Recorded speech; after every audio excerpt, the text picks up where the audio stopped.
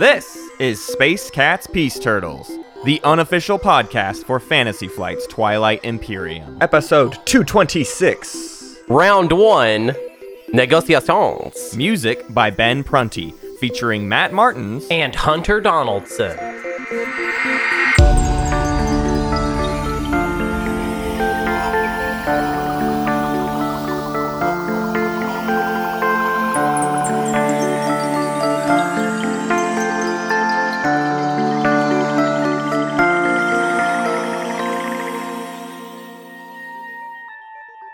Oh, it's so good to have you in the same room as me, Hunter. Oh, welcome back to Arkansas. You're here. Here we are, in the same room again, as it was meant to be.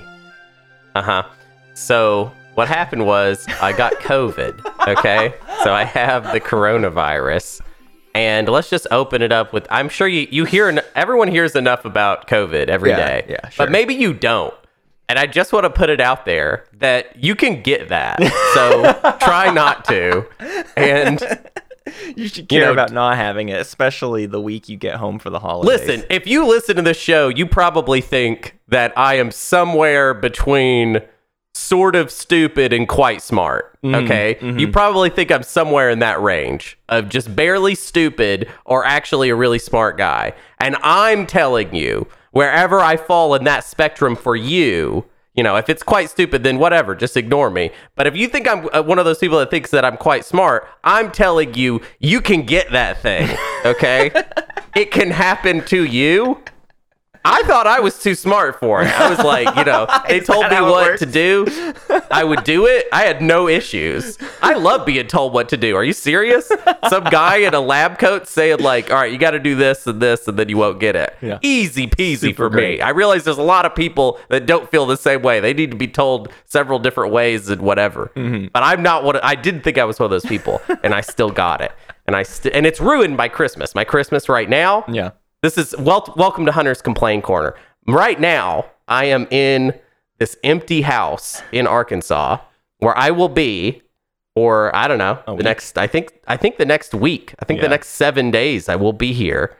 And that's through Christmas. Yeah. So hey, sorry the episode was late. Sorry about that. Sorry, I guess. I guess. The holiday spectacular might be kind of weird too. I don't know. It's on the fly. Everything's happening on the fly. We're trying to figure it all out. So my life will not stop melting down. It will not stop doing that.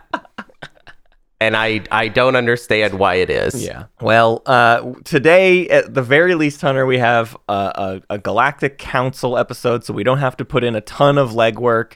The Galactic Council gives us episodes that you and I don't have to prep, which for the holidays, boy, thank you. Thanks, Galactic Council, for existing.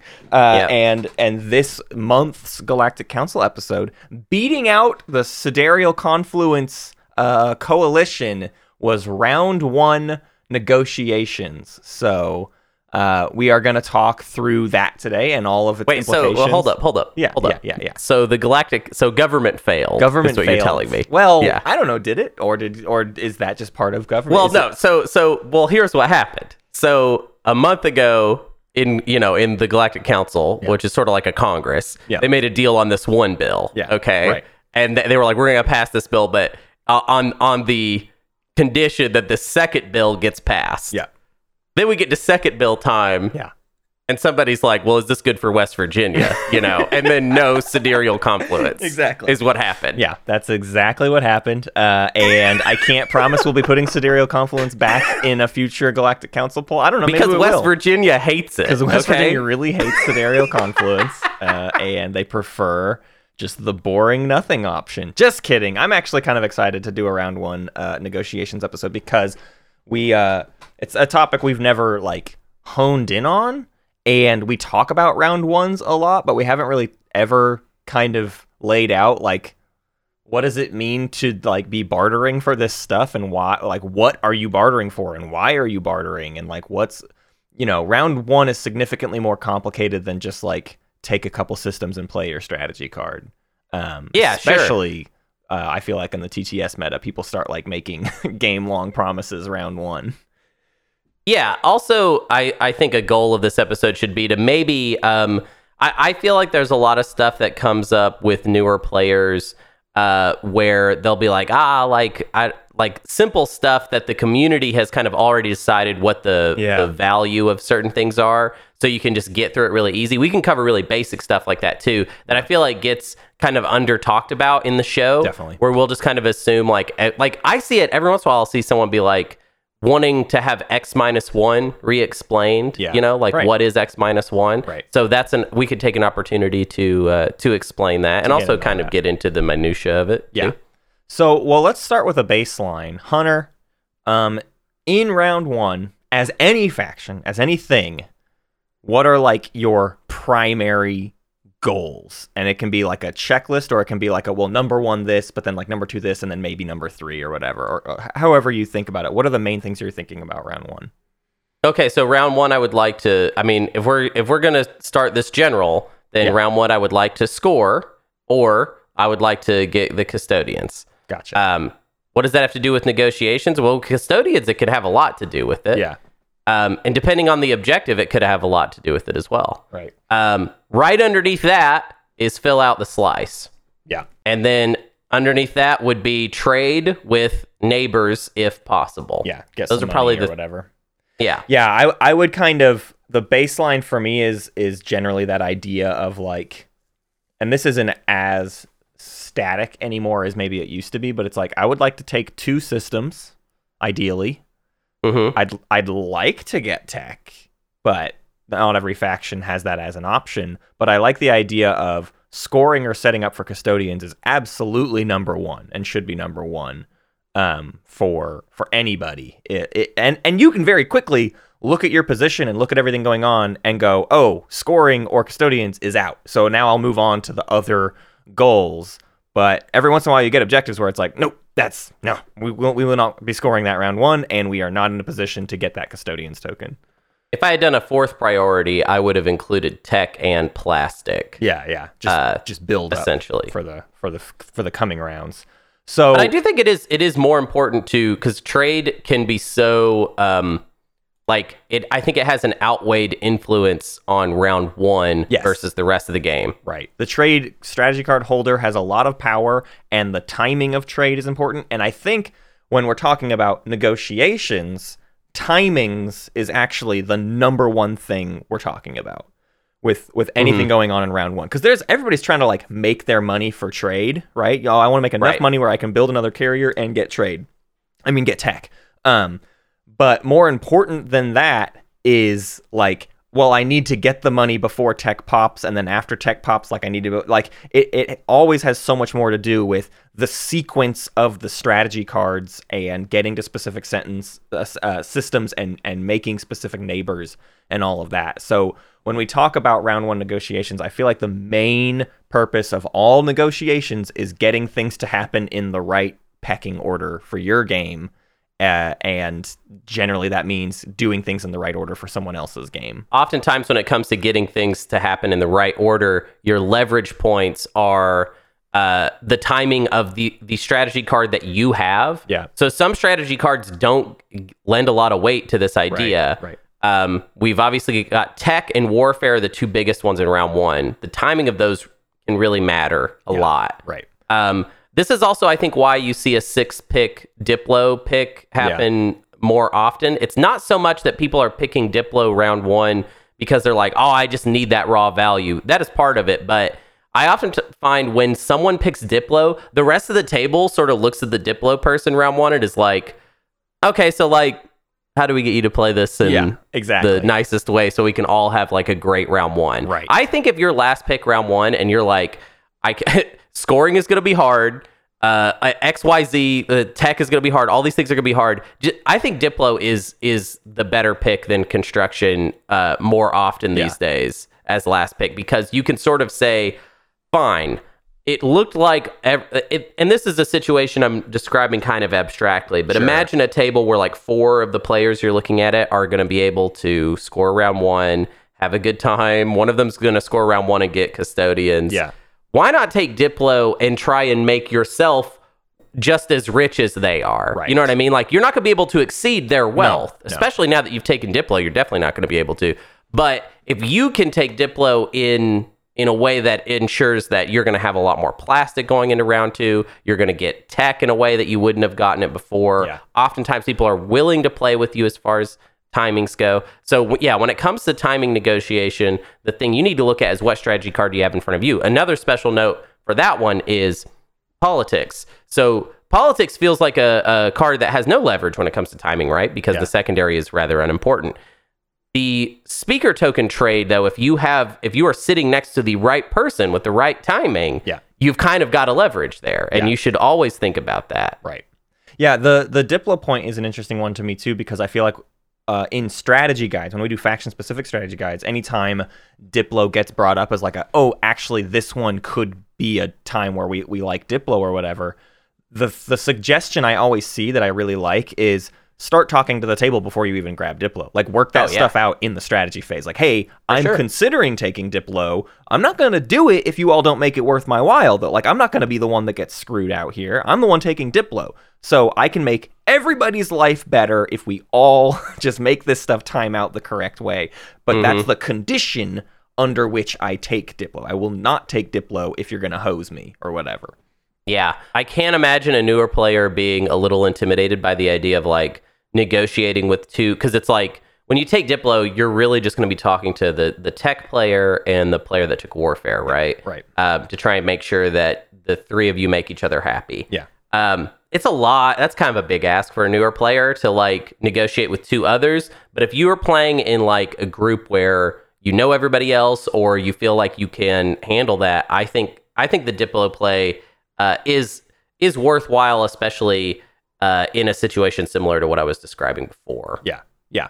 And the big thing too within those timing negotiations then is like even literally the sequence of like your strategy cards themselves, right? Like the 2 always being before the 6, before the 7, and all of that. Right. And that's the thing that really gives the biggest hiccup to Diplo. So if you're talking about this Diplo thing, the biggest problem with Diplo is the idea that like you're a turn ahead of the 2 main people you're always wanting to talk to. You're always like 1 full turn ahead of them. It's sort of like the whole problem of always playing Naalu, where it's just like round 1 is really rough for Naalu because you finish your round before everybody else and you miss out on timings all the time, which is why it's doubly important to like try to talk to people who like maybe they can stall for 1 round just so that then everything lines up in a way where like they pop tech, then you do Diplo so everyone gets their money back, and then you do all of the next stuff. Yeah, I mean it's manageable, but yeah, it can be a little stressful because you are the point person on everyone else has a little more leverage than you have. Yeah, Diplo is just going to help people have an even better round 1 than they were going to have, but they can easily at some point look at it and be like, well, my round 1 was already going to be pretty good, so I don't need this like perfect Diplo timing or whatever. Right. So you do have to be careful a little bit. Something I'd like to do, I want to talk about custodians later because that's a big one. But honestly, I'd like to kind of burn through the objectives real quick of like the top objectives to look for as scoreable round 1, or maybe it's the inverse. I don't know if there's more that we think of as scoreable than not, but it feels like there's a handful of scoreable stage 1 objectives that can come out on the flop, the first 2 objectives to come out. Okay. And that like makes or breaks the round 1 for how people are going to like talk through stuff. Is there any that come immediately mind you to you, or do we want to like burn through them and just kind of give like a yes no on each economic objectives? Yeah, are the economics most obvious ones. Are the main ones. Amass wealth, 3 resources, influence resources, and trade goods. That's like the easiest thing in the world because almost everybody can definitely get 3 trade goods. And then it's just like, well, okay, I'm not teching this, right? Like I'm going to use my home system to like pull this off. Now there's plenty of home systems that it's like you don't have the influence, so you do have to find like extra trade goods on top of that. But yeah, any economic one is easy. There's like random control ones that are easier than others. Sometimes like, I mean, obviously you could get so conditional for things like empty systems. I don't know how many empty systems do you have near you. But the edge of the game board one is, I feel like the most complicated one, and the one where you see the most negotiations start like immediately, because the Populate the Outer Rim have units in 3 systems on the edge of the game board other than your home system. Obviously includes each of your systems directly adjacent to your home system, and then you have to get next to somebody else. So there's no way for everyone to populate the Outer Rim round 1. And so your negotiations always have to start immediately when that one comes out, because it's like, well, I need to talk to a neighbor about maybe them letting me do it this round, and then I'll get out of their way so that they can do it next round. Yeah, that one's kind of tricky. I don't know how to break that down. I feel like if we were to role play that one real quick, let's say I'm the player that's not getting to score at round 1 and you are the player that is getting to score at round 1. Exactly. I feel like you owe me something more than just letting me score the point. For sure. Yeah, it's you can try to word it as a point swap, but it's not, because I'm the one with the point tempo now. I'm the one with a score in round 1. I'm gonna win one round earlier than you do. If you didn't have a point available to, it's different if we both can find a point to score and we're just like, you do this one, I'll do that one. But when it's just like only one of us is scoring round 1, yeah, I owe you big time in that situation. I mean, I want to be completely clear, because oftentimes in this situation in real life, in real Twilight Imperium, what's happened is that, so let's say you're sitting next to me, you have the command counters in the ships to score it. Let's say I don't. Yeah. A lot of times people will frame that negotiation like, I'm going to let me score this round 1, I'll let you score it round 2, and you can't even do it anyways. Right. So like, you may as well just let me. I still think I'm owed something in that, because agree. I don't have to cooperate and let my neighbor score a point round 1, because scoring a point round 1 is so important that I feel like that's just that. Now it's like, I don't even know if we're trying to teach people so much as I'm just like pointing out a pressure point that I've noticed that people don't. And I'm not saying you can extract like unlimited value, because that's the thing about round 1 is nobody has a lot of poker chips to play with at this point. Right. Everything is small numbers. But it's funny because the small numbers mean a lot more in round 1 than they do in, round 4 or round 5, Right. And it's all about setting up that tempo. It's all about what we are setting ourselves up for so that our round 2, I mean, if you have a horrible round 1, your round 2 looks significantly worse than everyone else's round 2. So yeah, there's a bunch of objectives that are like no-go. I mean, tech objectives are kind of undoable. You see Intimidate Council have some possibility. Lead from the front is a funny one, because the person who gets leadership is always just like, okay, I do this. I can do this easily. But the last one I actually just wanted to call attention to, because I feel like it's a transition into something else to talk about. Push boundaries. Controlling more planets than each of 2 of your neighbors sets up the conversation of making neighbors round 1, because in future rounds, and the reason trade is a big deal and all that, is the idea that, well, in round 1, almost none of us are neighbors. I mean, we start the game neighbors with absolutely nobody, and we might get 1 or 2 neighbors, or if the wormholes are just perfect, we can get a few more than that or whatever. And push boundaries becomes like the big question of like, where are all the right planets and who's becoming neighbors, and how do you become neighbors with enough people to pull this stuff off? Yeah, honestly, if someone's trying to negotiate push boundaries with me, I'm just going to kind of roll my eyes. I'm just rolling my eyes even at the idea of talking about it right now, because it's like, yeah, if somebody can get push boundaries, they can get push boundaries. I don't want to deal over that one. I get your 3-edge system thing. Yeah. But like, because push boundaries so often comes down to how many planets you have in your home system. Right. It's like kind of just like, some people have an innate advantage and they get to score push boundaries easily, and some people don't, Yeah, some people and then never also score even it. even if every player at the table has a single planet home system, then it comes down to, okay, well, what is your slice set up like? Who has two planet systems next to their home system, and then that third can go get some weird adjacency or something like that. I don't know. For sure. But when talking about neighbors then, and talking about trade in general, is like why we start getting into stuff about trade ships. So like any faction that starts with a cruiser or a destroyer basically has this potential to get more money than factions that don't have that. The ones that don't have, I mean, like, there's only a couple factions that don't have any form of trade ship, and they are regarded as very bad factions because they don't have a way to make extra cash round 1. Is that true? Are there factions that don't have any? Yeah, that don't start with either a destroyer or a cruiser? Yeah, Muat. Oh, right, of course. Yeah, but Muat has a way to get. They have a way. But yeah, they don't get it a lot. Yeah, do they? Huh. And then Jolnar is 2 carriers and a dreadnought, and very often Jolnar considers like not sending a ship way out, instead like they're trying to use all of their ships for expansion and they don't have a way to move to. Like, that's the big thing is having. Yeah, the thing about Jol-Nar though is they're always so worthwhile as a trade partner. People will come to you. Yeah, that's true. But within all of this like trade stuff, then what, Hunter, are your thoughts on like when do you go to them and when do they come to you? I guess that's the debate I always have, is like I'm always trying to not send the trade ship out. Are you looser than that, or? No, I mean, I think the person that sends the trade ship is the person that needs this trade to happen more, basically. And if you've determined that and I mean, it's weird because it's one of those things where if you try and talk to the other player about it to figure out who needs this more, they're always going to say that you need it more. Yeah, sure. So you have to kind of decide this yourself, like who needs this to happen more. Yeah. Or really, actually, I can frame it in an even more personal sense.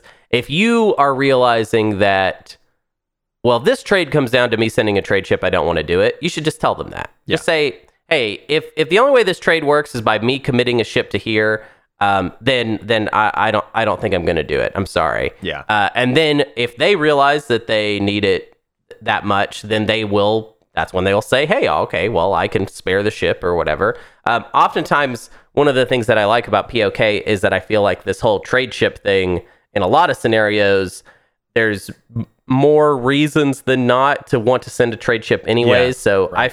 In base game, it was a real discussion of who sends the ship. Now I find people just go get it. But you do have to pay attention to just your own game and never send a trade ship. Because remember, anytime you send a ship anywhere, you're spending a command counter. So we're putting that value on the table. Exactly. And then you're going to do your trade. Now, math heads, I feel like, get way too invested in this type of thinking. And they forget the old adage of, a bird in the hand is worth two in the bush or whatever. Sure. Money now, especially round one, sometimes better than money later. Yeah. And if I'm spending a command counter to make, as the math people might say, lose value, but I'm getting two crucial trade goods round one that I'm going to spend on doing X thing. Right. So worth it. Yeah. And obviously, I'm sure no one would disagree if I was talking about a victory point, but I even mean for other things. Yeah. Some crucial amount of plastic. A tech I was not going to be able to research any other way. Tempo is so important in Twilight Imperium, and so the money that you have access to round one is doubly important. Right. Yeah, you can spend that command counter, but if the one trade good you get out of the deal gets you gravity drive, that gets you the custodians next round, it was worth the investment. Yeah. Like, give me a break. Well, that's funny too to talk about the non-binding nature of round one, because this is directly related to the neighbors question, because there's going to be a lot of people you aren't neighbors with. And then, okay, it's the big question of what does the trade holder do round one? And we can define X-1 here. This is why X-1 exists. The trade strategy card. You get your own 3 trade goods. You replenish your commodities. And then it's got this tricky little bugger paragraph about letting someone else replenish their commodities, I should say. And it's, if anything, at this point, that was a thing I was very excited about when Twilight Imperium 4th edition was first announced. And the longer things have gone on, I wish that wasn't there. I wish you just had to pay a command token. I wish it would be simpler if you just had to spend the command token and we didn't have to work through all of this. I'll scratch your back, Matt, you scratch round mine. one would be so hard. It would be really hard. Yeah, it would be a lot harder if every game you sit down in round one, you're like, I'm either going to trade. Yeah. Or tech or warfare. One of those 3 things is not happening. Right. But so the idea is the trade holder gets all this power of deciding who gets replenished, and I feel like a lot of groups in their infancy go through this process, and we went through exactly this, which is you start off and you're like, well, okay, I have a lot of power here. I'll play hardball, and I'm only replenishing the exact people I can trade with. And then some time goes on, you're like, oh, I realize I made a bunch of enemies. And so next game, you replenish everyone. Oh, the whole galaxy can get replenished. And then you realize that boosted everyone too much. And the reason we've fallen into X-1 is because it has just come to feel out the idea that if you're getting replenished, you owe something. And an X-1 is the easiest way to make some sort of value for the trade holder. X-1 meaning I will give you my total amount of commodities for the same number of trade goods minus 1. If I'm a 4 commodity faction, I'll give you 4 commodities, so you gain 4 trade goods, but then you lose 1 trade good. So you only gain 3, but I'm also actually only gaining 3 in the end. Now, if it's a commodity for commodity swap, then the trade holder is gaining a lot more than that. So the first trade the trade holder does is where they make a bunch of money, and then every X minus 1 after that is just making a single dollar off of each transaction. Yeah, well, that depends on your attitude about commodity. Right. I mean, I would say that your commodities are a minimum value that you should be, looking to get. I mean, obviously, if you're on the other side of an X minus 1, you're not getting your max commodity value in trade goods. But I get what you're saying. It's hard. It's a weird thing to break down this one, actually, because it's very simple. Yeah. But I also feel like when you listen to people talk about this, it's easy to get like stuck in the weeds. I would imagine it like this: whoever has the trade card can save you a command counter. Yeah.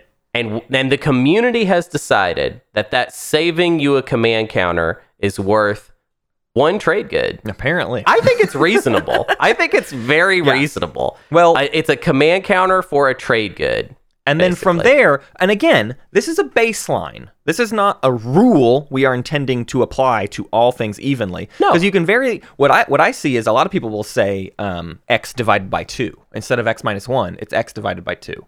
So a 4 commodity faction owes you $2.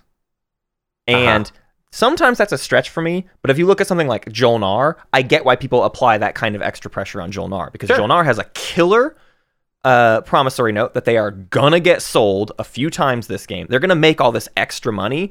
So why am I just giving the easy deal to Jol-Nar? Well, the answer to that is always, well, someone else might give them the easy deal, and then you just lost out on value. But generally, you can get a table on board with the idea of like, hey, let's kind of like put a little bit of extra pressure on Jol-Nar because they're going to make all this extra money anyways.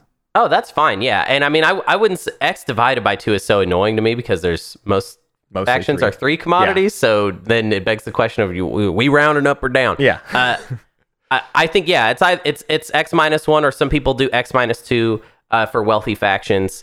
And that's fine. I think X minus 2 is not the worst thing in the world. I think I liked, if I ask somebody for X minus 2, it's because I've looked at their situation already. Exactly. And I know that they don't want to spend the command counter. Maybe the money that they need this money really bad. Yeah. So I asked for an X minus 2 because I've looked at it and it's like, you have a little more need. So that means I'm going to ask for you to give me a little more money, basically. Yeah, that's like my big thing that I can't grapple with as Muat. When I'm Muat, like, should I accept the X minus 2? Because a player like you, Hunter, could look at me and be like, hey, I know you need money. Like, I know you want to get that second War Sun out at some point. You would love to accrue as many trade goods as possible, and I could just deny you any, or you could accept the 2. And my side of it is like, but I'm just this Muat right now with like none of my stuff unlocked. You can help me get somewhere, so give me the X minus 1. Like, just give me a normal deal for everybody else. I'm not crazy rich or anything, and I never know how that shakes out. Like, I'm always very not confident in that round 1 negotiation thing as Muat. I definitely don't do X minus 2 with Muat automatically. Yeah. I mean, I would have to see like what situation that, because even the saving the money for the second War Sun, I'm not thinking about that on round 1. I'm just looking at like who can score, who can't score. I would say probably Jol-Nar and Hakan. Yep. 100% of the time I'm asking for X minus 2. Yeah. Just always, because I know that economically they're going to get there. Hakan's the hilarious one because very early on, we did not know what to do with Hakan. We were like all over the map with Hakan on how harsh we went. I mean, I think we were like asking for X minus 3s from Hakan at one point. And then there's, the very, very first Holiday Spectacular we ever did, Sean was just like, give me 4 trade goods. Because I want them for nothing. I'm extorting you. You have to give me 4 trade goods. Yeah, that was funny. I forgot to mention, though, it is different with Hakan because Hakan does not need you to refresh commodities. Right. Oftentimes, Hakan does end up trading with the person that has the trade strategy card because most of the time, the person with the trade strategy card is going to trade with everybody that's possible. But on round 1, actually, it doesn't really work out that way. Yeah. And you're going to probably end up trading with, as Hakan, whoever the trade strategy card person can't trade with because of adjacency. Right. let's talk about the idea of a debt token. This is also really basic. Yeah. Oftentimes on round one, you're going to offer X-1 to the whole table, and whether you can trade with them right now or not. Right. And those that can't, they'll just give you a little token, one of their little flags used to mark that this planet belongs to me, and that just means that I owe you one. This is something we do. Yeah. Okay. Yeah. We do it. It is obviously abusable. I have abused it for sure. Not even, I would say, like intentionally, but just like sometimes you try to spend all your money every round and you forget to save $1 for the agenda phase to give to old so-and-so on the other side. There was a game recently, I think it was my Muat game, I don't know, but like it was like round 5. I think it was maybe the round 4 agenda phase going into round 5, and the person was finally like, "Hey, Matt, you still owe me a debt token from round 1. Will you please give me that?" And I was like, "Oh my God, I'm sorry. Yeah, here it is. Here, sorry. Here's the $1." And I do think that is the, like, when people do that kind of X-1 debt meta, as it's called, when people do that, they're doing it for more than the value of the thing. At that point, they're doing it for the good graces and working the table, and they're doing it because of the social aspect of the game of like, hey, I want you to remember that I was like the friendly guy that helped everything, and I didn't fret about when you got me that $1. You just owed me $1 at some point, and it's not a big deal. It's kind of the more economic way of doing the I'll refresh everybody. To just refresh everybody is like, well, you've just missed out on a lot of value, and you just threw money around the table, and it feels a little kind of wacky. It feels wild to do that. And to ask for a single trade good at some point is like the slightly more fair version of that same exact thing. I'm a little more of an attitude of I call in my debts. If you owe me something, I'm reminding you. Right. And I feel like it's on me to get that money out of you because you said you was going to pay me. So yeah, I mean, I feel like I'm more inclined to remind people. And also, though, here's the other thing. Is if somebody owes you a trade good and then they don't have a trade good to give you, that to me just sounds like a new round of a new negotiation where I'm going to try and negotiate you give me something else that's better right now. Yeah, you know what I mean? My favorite thing is to turn debt tokens into not trade goods, and it's like, hey, I mean, the best thing ever is when people, especially with like 2 commodity factions where like they have trouble getting trade goods anyways, you get that debt token, and it's like, listen.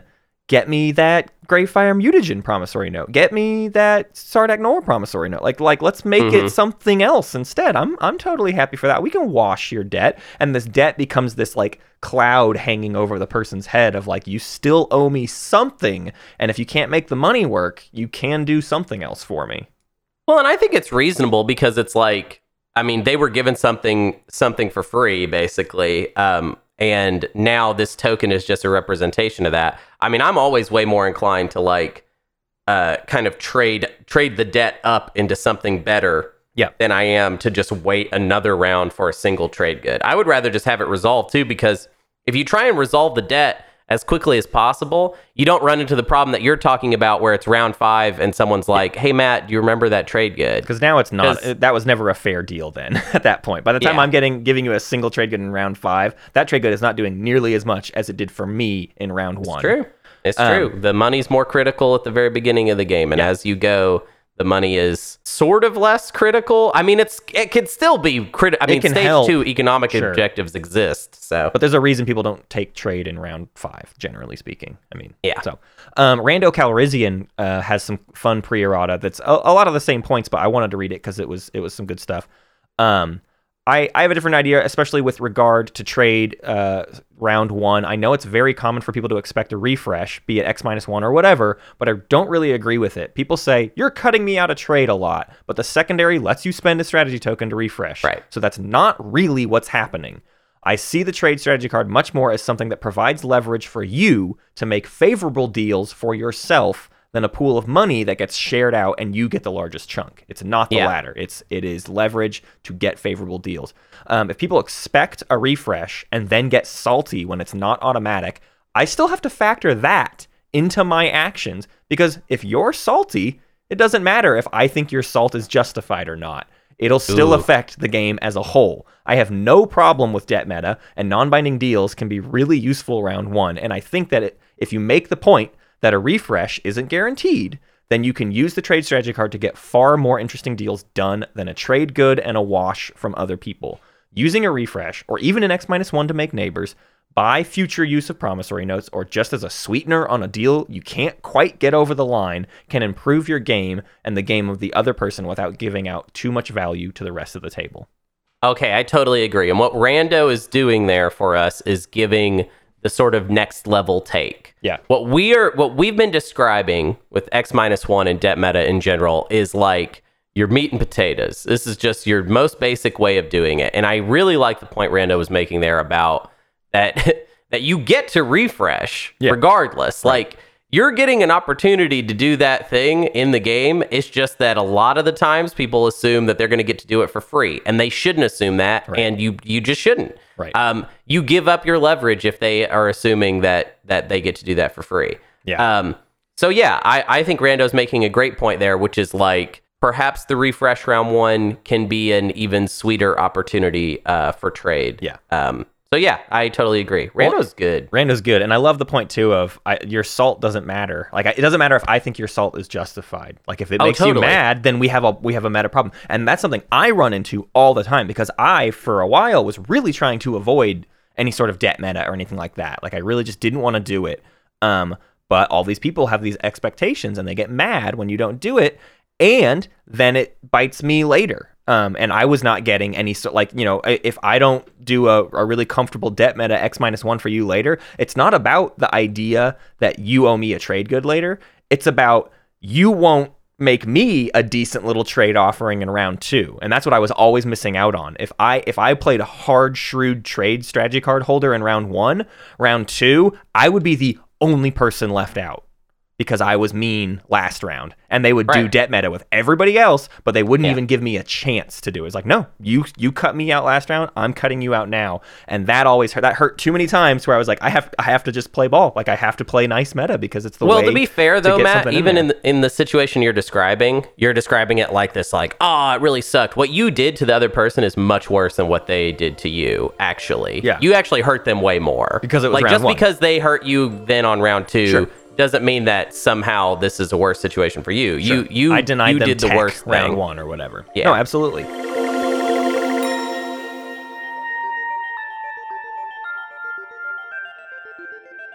Do we have any faction considerations within this? I'm looking through pre-errata right now, and I see there's a whole conversation we could have. And honestly, I mean, it's like people could go listen to the Empyrean episode, but Sad says, as Empyrean, I like dark pacting 4 commodity factions because it means they'll be more likely to spend a token to keep the gravy flowing. So do we want to talk about Dark Pact for a second within all of this?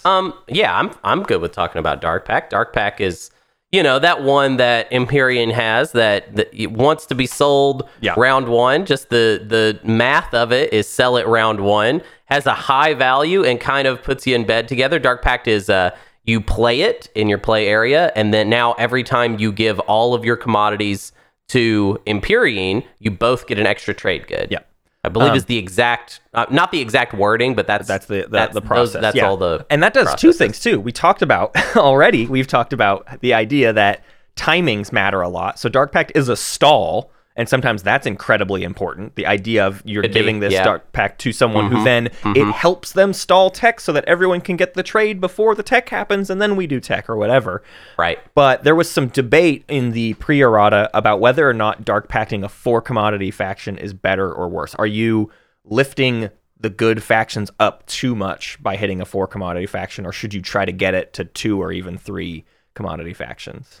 So in a generic way, I think that it's smart for the reason that Stads is saying. Yeah. It's always wise to make a rich buddy. Right. And that's why I feel like sometimes people get a little caught up on Dark Pact because they kind of want some sort of extra added value on it. But the value is that one of your rich neighbors loves you. Yeah. And wants to be your buddy all game long. Right. Like, that is good enough. Yeah. That is awesome. Now, let me get into, so now just come with me to my little nook, Hunter's Nook. This is the type of stuff that I've been playing a lot in my head whenever I play. So the idea of looking at my neighbors as Empyrean and saying, okay, so we got Jolnar over here. That's cool. I'm sure me and Jolnar could do this. I get a lot of extra tech. But what faction could I pick that I'm next to that would upset the general balance of this game more than usual? You know what I mean? Like, who could I possibly empower? Because the thing about Jolnar or Hakan or fill in the blank, whatever rich faction you want to put next to yourself as Empyrean, if you make them rich, okay, cool. They're going to be richer than they were normally. That's not, to me, it's always going to help you in a really reliable way. But what's a faction that like shouldn't be rich? Yeah. And now I'm going to make them rich through our partnership. Somebody like, well, I'm just going to say that Sardak Nor for starters. Maybe Muat even. Yeah. Like, what if Muat is my special buddy? Yeah. I guess Muat's a 4 commodity faction, so that doesn't really work as well. Barony of Letnev. L1Z1X.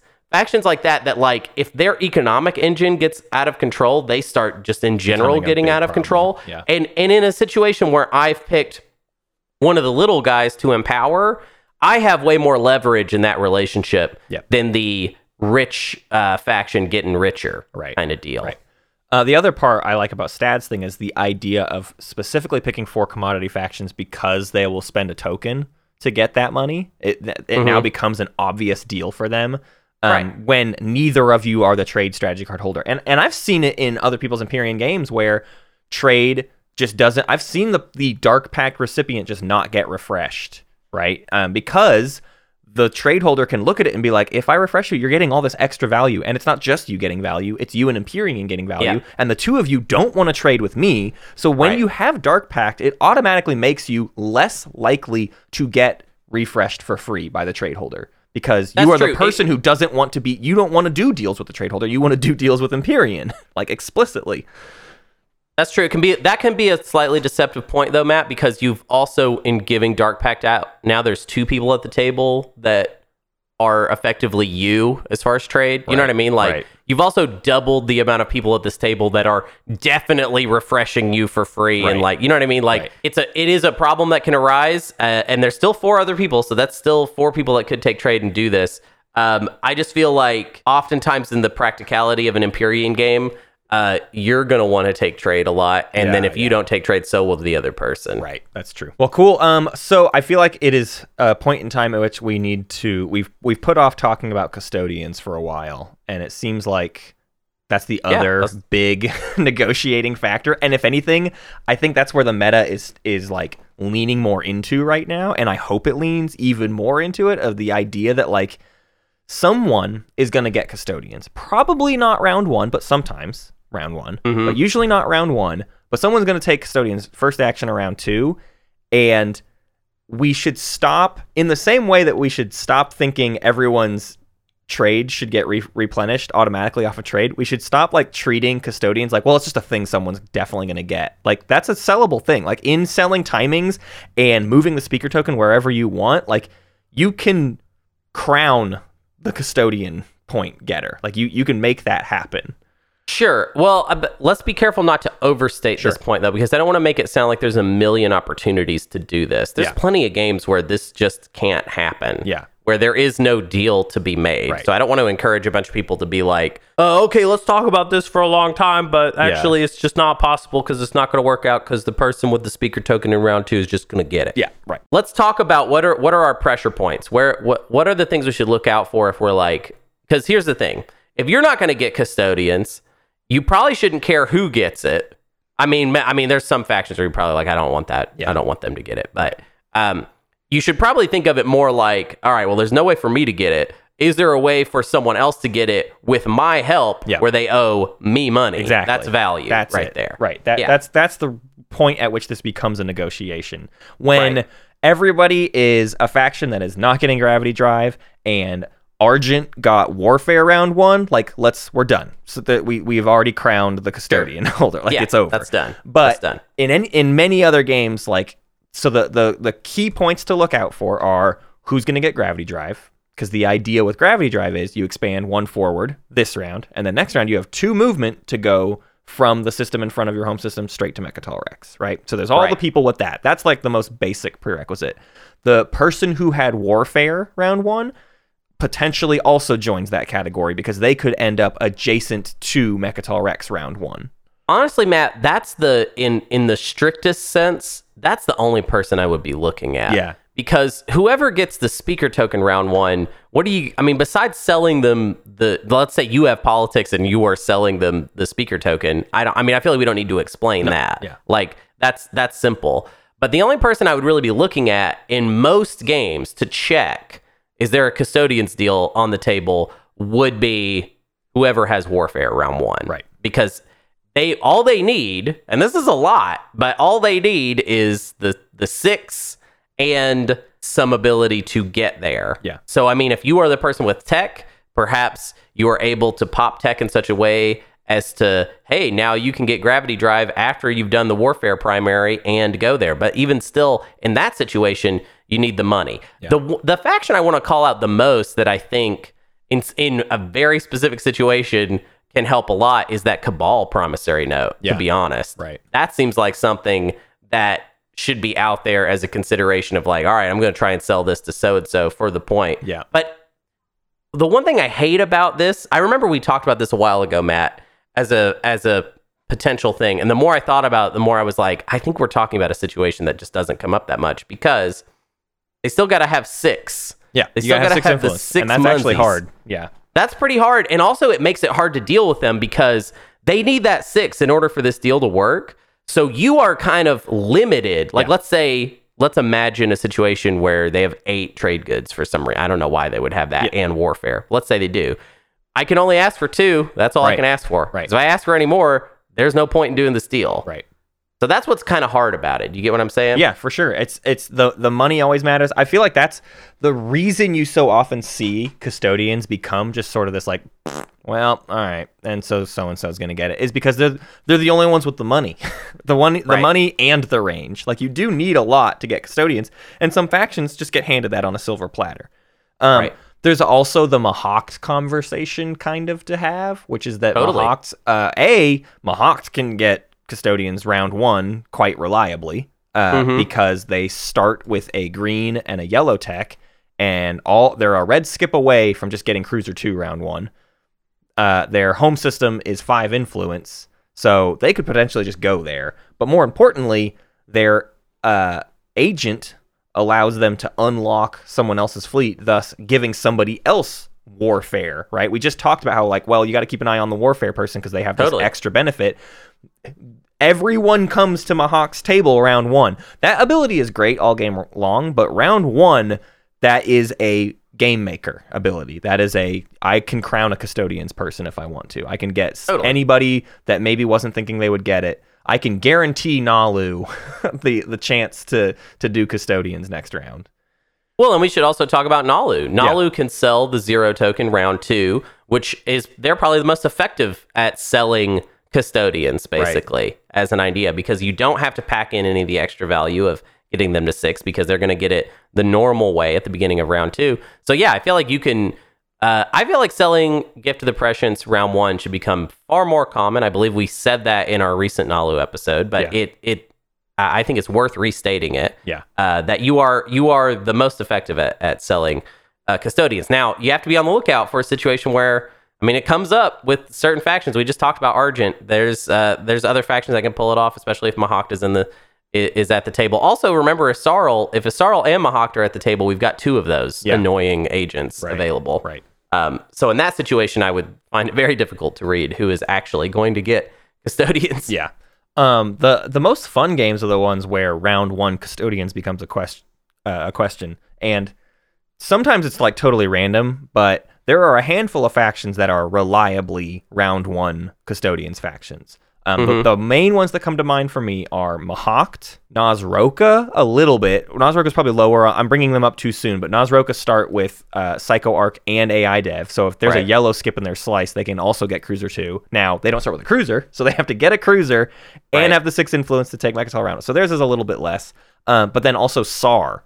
SAR can very easily get Gravity Drive. They make money as they expand. They can almost always get the 6 influence they need to do Mechatol round 1, and they just need they have their agent. They don't even need Gravity Drive, right? So they Sar can 100% do Mechatol almost every single round 1 if they want to, if that's where they want to go. Sometimes it's just a decision of Sar decided to like eat their neighbor instead of do Mechatol round 1. True.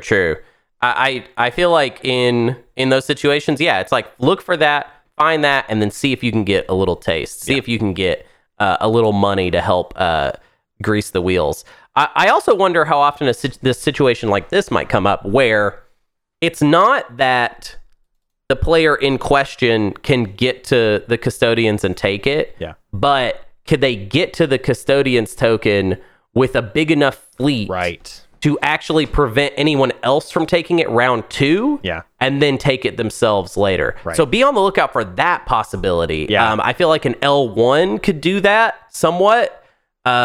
Who else could probably do that? I was going to call out Titans and Argent are also some viability for round 1, but they're even more viability for what you're describing of. They get there, maybe they don't bring much, or they don't have the influence to take it this round, but they can park a couple cruisers or a couple Argent destroyers or whatever, and maybe hold it that way. Yeah, it's tough because you got to really calculate it, because it's like you need to be looking at where they are at in speaker position as well, because if they're like last, then it could be that someone makes an attempt, fails, and then a second person makes an attempt and does not fail. It's a bit of a tricky one. So I don't know. You have to look at the board state and then find opportunities to sell custodians. But I think it comes up in some games, and players miss the opportunity. And I include myself in that. I think I've missed the opportunity to influence the custodian's ownership. You should think of it as the whole early game is just about who gets the custodians. Yeah. That's all. That's like the main concern. Yeah, we started this episode talking about objectives, and it's like, yes, the objectives can come up, and when they do, like, Hunter and I in commentary in a tournament, like that's all we'll be talking about the whole round is like who's going to score. But the thing that is always talked about every single game is who's building up the path to get the custodians for their guac point, their free point that they didn't need to score an objective for. Right. And another thing I want to bring back up, the diplomacy card. The diplomacy card, I think, is kind of underrated right now. You think warfare is overrated, and you think diplomacy is underrated at this point. I think warfare, thing. Those are my feelings. I think warfare is overrated round 1, and I think diplomacy is underrated. I think if you have diplomacy in your hand, you can potentially sell custodians. You can't get it yourself, right? Because you're late in pick. I don't want to make it where diplomacy is now overstated. I still think it's like diplomacy is like a 5th or 6th pick. But if you have diplomacy in your hands, you can potentially sell it to a new custodians person if some of these other things that we've talked about have been met. Yeah. Do you have anything else? Are there any other like special faction considerations we have to make? We could talk about like Mentak, but honestly, I don't think Mentak's pillaging actually comes up as a major deterrent round 1 because they're not neighbors with anybody. Isarl agenting is always like a crazy thing, but like we could lose ourselves in the weeds of too many faction considerations. But I didn't know if there was any like final big name. I didn't bring up Winnu in a round 1 Mechatol thing. Obviously, Winnu with the right tech timing and warfare can just take Mechatol because they don't need the influence. Yeah, but do you want to sell it to Winnu? Yeah, that might be a little scary. Yeah, you shouldn't work with that Winnu player is the realistic thing. That should not be a thing the table wants. You should just ask for a high price. Yes, right. Set a high price for it. Right. I'm thinking Alliance or something like that. Yeah, right. Some non-monetary value but like actual raw power. And the other thing too is with that one you got to look at who else is at the table, because you would want to manipulate the situation to where Winnu gets to take Mechatol Rex, but then there is a rival that could unseat them. Because a Winnu on Mechatol Rex round 2 is not the most guaranteed position. Yeah, I don't know if there's a Muat in the table. Sar, a lot of factions, even with the +2, Winnu generally can't get very many units to Mechatol Rex round 1, so it's not like it's a big force. But the other thing is you got to work into your calculation is like, are these other factions going to move quickly? Because that's the problem with the Winnu +2 is that it eventually makes it unworkable with any amount of plastic. Right. It's just like, well, that +2 and all those fighters there, I mean, it looks stupid, but they're all hitting, so I don't know what to do, you know? Right. Well, I feel like we've covered the gist of like the basics of round one negotiations. This feels like a good episode to me. Yeah, I think it does feel like a good episode. Is there anything else in your noggin at all, or any other pre-errata we have? I have one other. I do have point? one final pre-errata that I think is worth noting at this point, and this is a meta-dependent thing, but I still think it matters and that people should consider. And this is from Peter H. My one note would be to not talk about things too early or too much. Unless something is immediately relevant to your actions in round one, don't talk about it in round one. Don't get a reputation for wasting time. And if you don't know what you want from a trade, or don't expect the other person to be able to pay what you want, don't bring it up, even more so than in other rounds. I think it's important for trade to be concise and purposeful. And more than in any other round, it's easy to make the mistake of not doing that. Yeah. I think that in general, when people are talking in Twilight Imperium on TTS, I think it should be about proposing a price or making an offer and then rejecting or accepting. Yeah. Instead, we get into this kind of like, I don't know, kind of wiggle room used car salesman world, which is actually hilarious and kind of great sometimes. The problem you can run into is like, sometimes people are just trying to play a game. I don't know. A lot of the times when I'm trying to play, I want to try and get in under 6 hours. Right. You know? Right. And if that means that it's going to screw up someone's style of play, it's hard to feel too bad about that. Yeah. It's like in a tournament setting, we love Kraken. In tournament setting, we love Kraken. And when you play with Kraken in a not tournament setting, Kraken doesn't go crazy. Like Kraken can be a normal dude. He brings a special game to the tournament because it's the time that you're allowed to do that. Right. You have a stage to do with what you will. You know, I completely understand that. I'm just talking about in your normal everyday game. For sure. You know, it's if we can get down to prices and that's I think why we have things like X-1 is the point is for there to be a norm set so that the game takes less time. Yes. Now, you do not have to respect norms like they are just like absolute and there's no straying from them. But also be aware of the norm so that if you want to change it a little bit, you can say, hey, normally it's at X-1. I'm going to alter the deal just a little bit. I know there's the norm. Here's my thing. Do you want to take that or leave it? Right. Basically. That's always the hardest part of like playing with like maybe let's say 2 brand new players is like there's 4 people with all these assumptions and then there's one new player at the table being like, I'll refresh you and give you a trade good. And it's like, well, hang on, slow down. Please. This is quite a disruption to what's being talked about. So let's slow down a little bit. Yeah. And you know what? That's actually a really good note, Matt. Whenever you're playing with a newer player, chill. I think you should just keep the deals standard. Yeah. Don't like if the new player is like, I want to get all creative with the deal making and stuff, just let them know.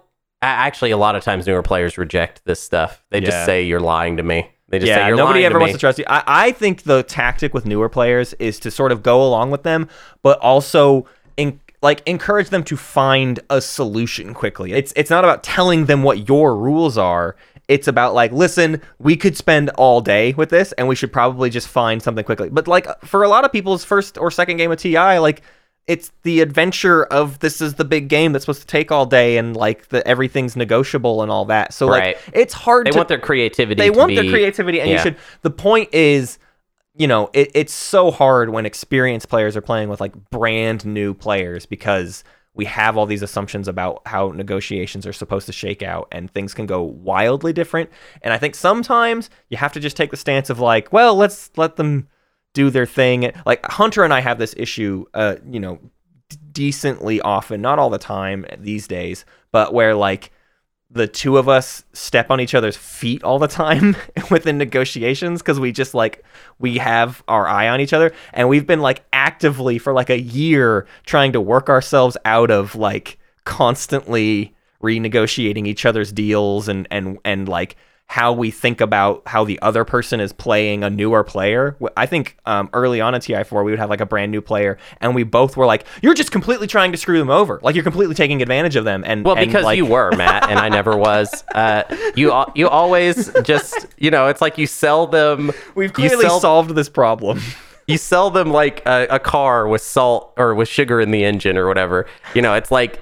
That's the kind of stuff that you do. And meanwhile, my philosophy is with the new player, I just put a handicap on myself, which is like whatever silly stuff they come up with that is really bad for me deal-wise, I generally try and say yes to. Yeah. Like I'll be like, this is a bad deal for me, but okay, let's do it. It's fine. And then you're just like trying to trick them and ruin their day and like win this game off of them, and it's not it's not ethical. It's immoral, and I'm just not willing to engage with that kind of stuff.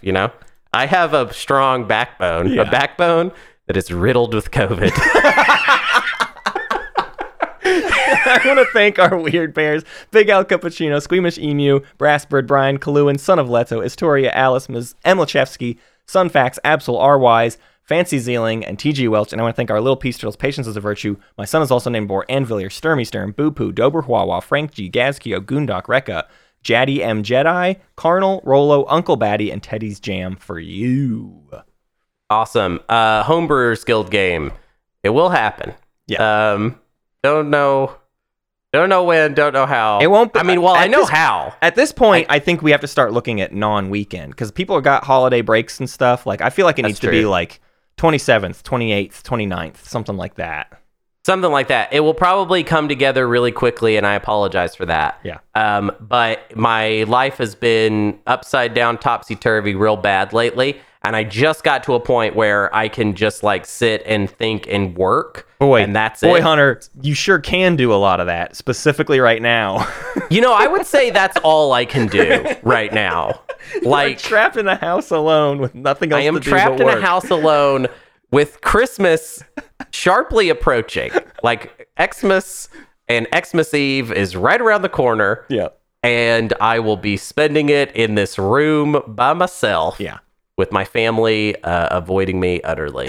Those Homebrewers Guild subjects are strategy cards and secret. I think you've cut off strategy cards, but secret objectives, is there still Yeah, time if you want to throw in? more secret objectives in there, go ahead and throw them in. Next time you hear from me, I promise I'll either have already done the game or it's like we will be announcing the exact date. Yeah. So yeah, don't worry about it. I'm hoping the Holiday Spectacular is this coming weekend.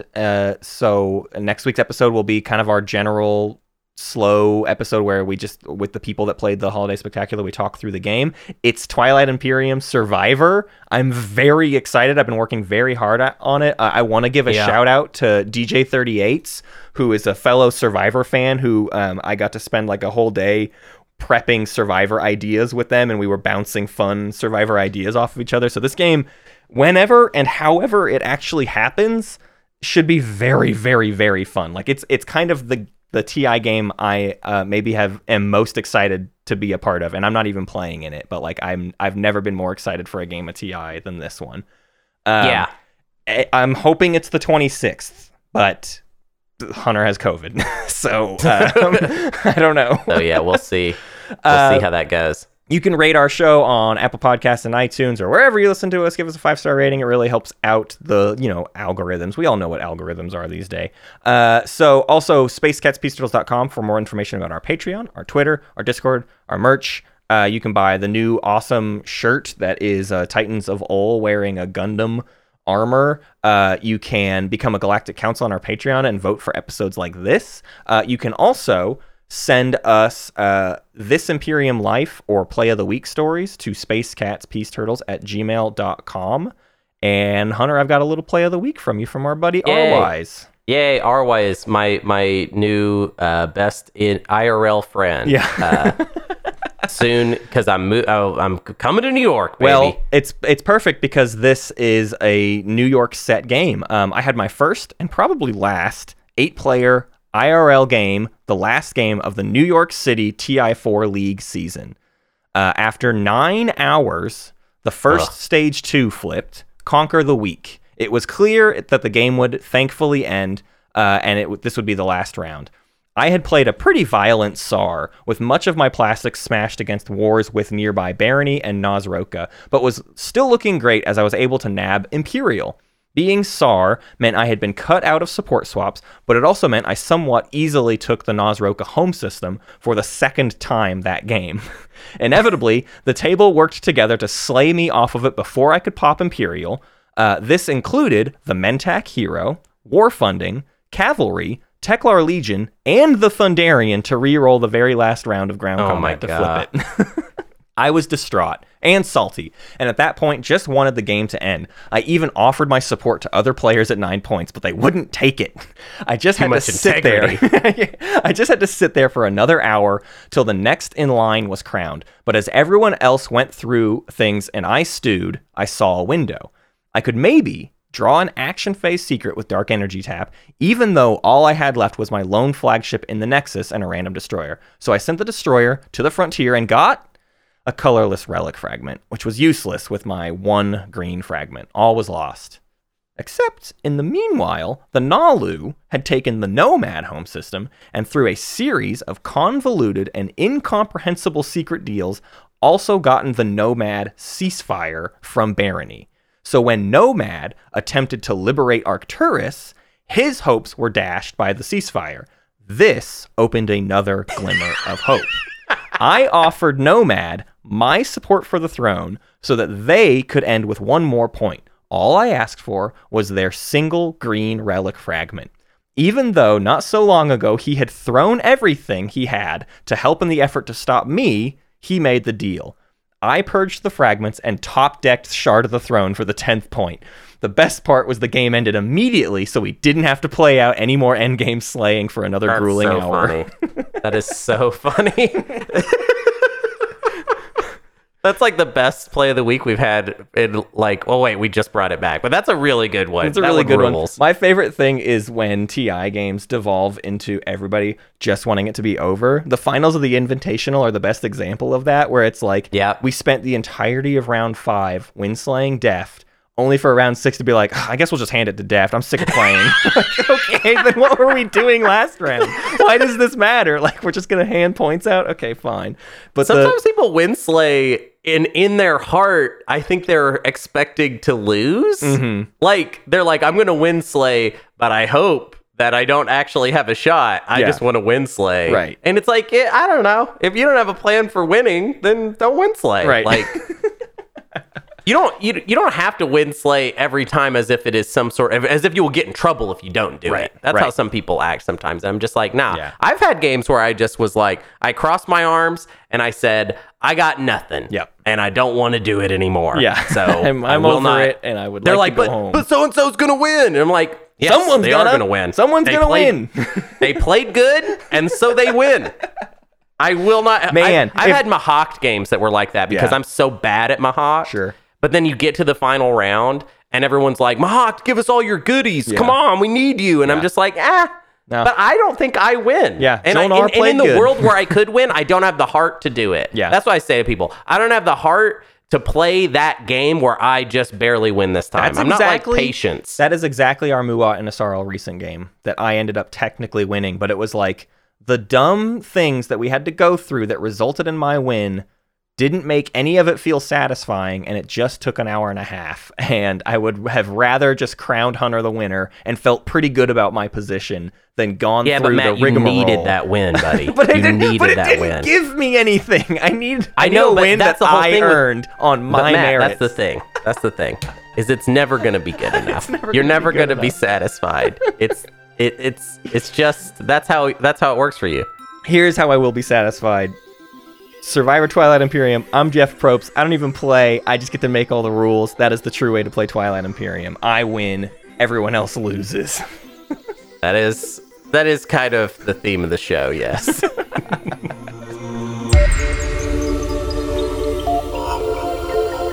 Thank you for listening to Space Cat's Peace Turtles, and thanks to Ben Prunty for the use of his music. You can find more at benpruntymusic.com and benprunty.bandcamp.com.